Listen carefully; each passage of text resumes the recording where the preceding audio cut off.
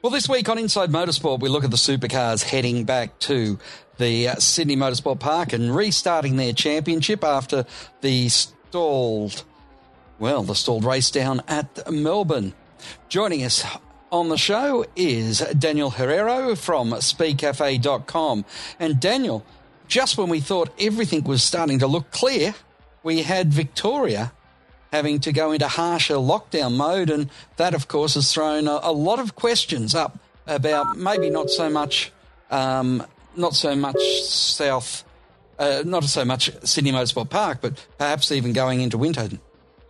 Having that step up in case numbers of COVID-19 in the last few days, of course, Winton being middle of July, so it's actually not that far away. It's the next event after Sydney Motorsport Park, and I think I'd suggest on that basis, at least, what we can guess is that there won't be crowds at Winton after all. That's not been confirmed, but obviously it's looking increasingly like it's going to be that way. It's going to be interesting how that plays out. It's still a rapidly moving subject at the moment, and one to certainly keep an eye on. As we've been speaking, Paul Glover, the media manager for Supercars, has just sent me back a text saying that the changes down in South Australia have no immediate effect on this weekend and no effect on Winton at this stage. So that is the official word from Supercars as we received it during this interview.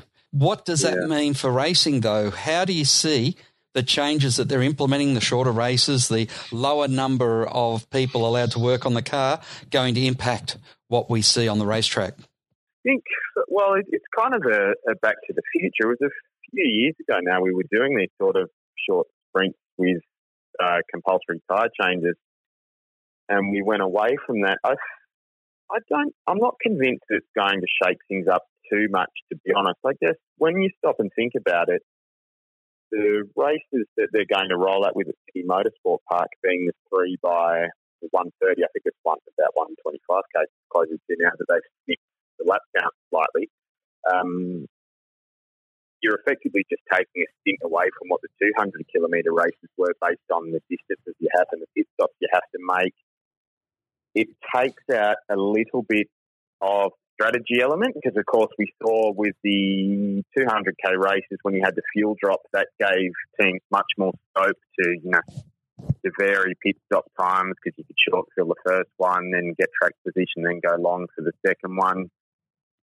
So the finishing order is probably going to be more similar to the starting order than it otherwise would have. I don't think it'll make a dramatic difference. I guess, though, we've just got to keep an eye on which teams are decent at tyre changes, given that that's all they're doing. So maybe that perfect pit stop challenge that we saw the last couple of years is a bit of a form guide, which means you're looking at CGR Team Penske and Brad Jones Racing, I guess, on that basis. Yeah. The other interesting thing is this is really back to the future. Many of the older race fans will know that 3 sprint races over the weekend was how the Australian Touring Car Championship was run for many years. So it's not a format that people should have trouble in understanding, and some of the older stages will have some ideas about how to run it. You're right. Yeah, it is. I mean, it's kind of what I was brought up on when I first started watching what was the Australian Touring Car Championship way back when. But I think that is easy to understand, and it's a bit easy to explain. You have to change tyres rather than you have to put in 120 litres of fuel over the course of the race, basically. So I think that's going to be good. I mean, I have a personal preference for slightly longer races, but I understand that we are in unique circumstances and they have the personnel limits at the moment. So just having the crews to perform the full, fuel stop wasn't going to be feasible anyway. So I think it's going to be okay. I'm a little bit concerned about a track like Sydney Motorsport Park and the nature of that circuit and the type of racing we might see, because we saw in Adelaide that there wasn't a lot of passing, and we're wondering if that's to do with the aero changes they made. Again, we haven't got a great read on that yet, so that'll be another one to keep an eye out. But yeah, it's a familiar format. It's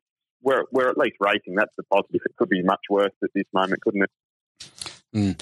That is exactly right. And when you consider what a lot of other sports have gone through, supercars managed to find a way to at least get some television coverage and to get some airtime through the E-Series.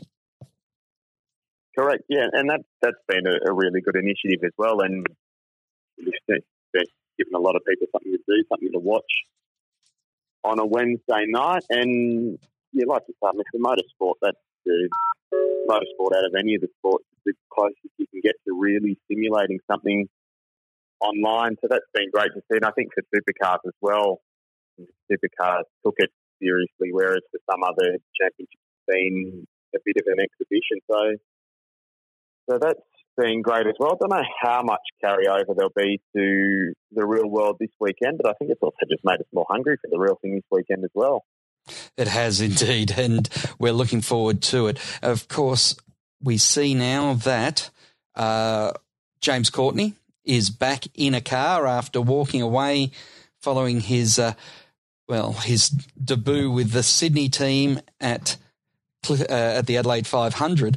That's got to be one of the strangest stories when people are writing about 2020. And there's plenty of time in 2020 for strange stories to happen, but that's got to be up there with some of the strangest things. He's walked away from a team at the end of the first race meeting of the year, and by the end of June, he's joining another team and hasn't missed a race. Yeah, that's a weird one. He hasn't been able to race the car for 2 or 3 months, but he actually hasn't missed anything. He's missed out on 2 qualifying sessions, which don't really count for anything except for the record book. So he's going to come straight back into it without having missed too much. He's going to have to get used to a different car, of course. They won't have had a chance to test the Mustang, and that'll be brand new to him. Of course, he rolled up at Adelaide, off the back of the test track with Ben, so that's going to be a learning experience for him. I guess the other thing for him, though, that counts in his favour is that no one has raced a Mustang supercar at Sydney Motorsport Park yet. So that's, again, one less step that he's behind everyone else when they hit the track on Saturday morning. Yeah, it's going to be an interesting one. And, of course, will that put Will Davison out of a race?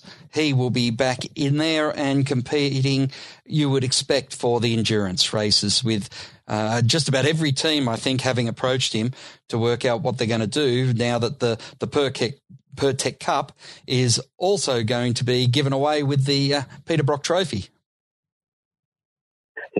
Yeah, that's right. It looks like it will just be Bathurst as the Enduro. I mean, there's still a few teams that haven't locked away what they're doing, and Will Davison would obviously be a prime candidate. I mean, he's the closest you get to the old days where you could just stick 2 full-timers together at the moment. So, I mean, even Pickford could still have an opening at this track because there's still the outstanding question about Alexander Clemmer and how that shakes out. But that'll be interesting to see how he goes. Obviously, a shame, of course, for him not to be on the grid. And the other thing is that team that he was with, the way they grouped them for the team's championship, so he and Lee Holdsworth collectively are second in the team's championship at the moment. So there's something else for James Courtney to walk into. No pressure.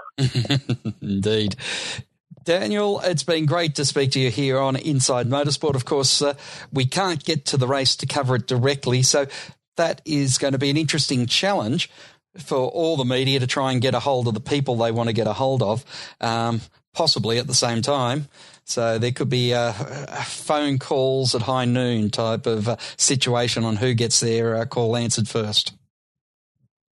There are going to be a lot of missed calls, a lot of uniqueness this weekend. I'm actually up in Newcastle, so maybe I should drive down and just yell out over the fence and see how I go. No, it's a weird odd weekend, and even to the point where the race director or someone who'll delegate to is actually going to do a roll call in the driver's briefing because they're doing that over Zoom. Yep. I know a number of karting events have only done the driver's briefing over the PA rather than having a group session just to stop the clustering of people together. So definitely it's going to be an interesting first race for the supercars since the new COVID measures have been put in place, and they're obviously hopeful that that will go smoothly.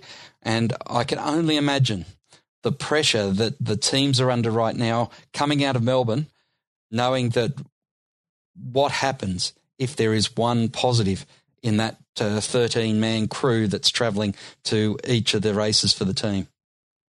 Yeah, obviously something that everyone around the country is going to have to be careful with, but particularly the Melbourne-based teams and Supercars has reintroduced the provision of dropping the worst round if there is a case where a driver or a team cannot participate in an event or a race due to a positive test. But it's certainly something you don't want to happen because, like we've seen, teams necessarily still have to work closely together. So there's that potential. So they're all going to be very careful about that, and the teams will be separated. They'll have boards and lines, even separating them in the paddock at Sydney Motorsport Park. So a lot of precautions that they're taking, certainly.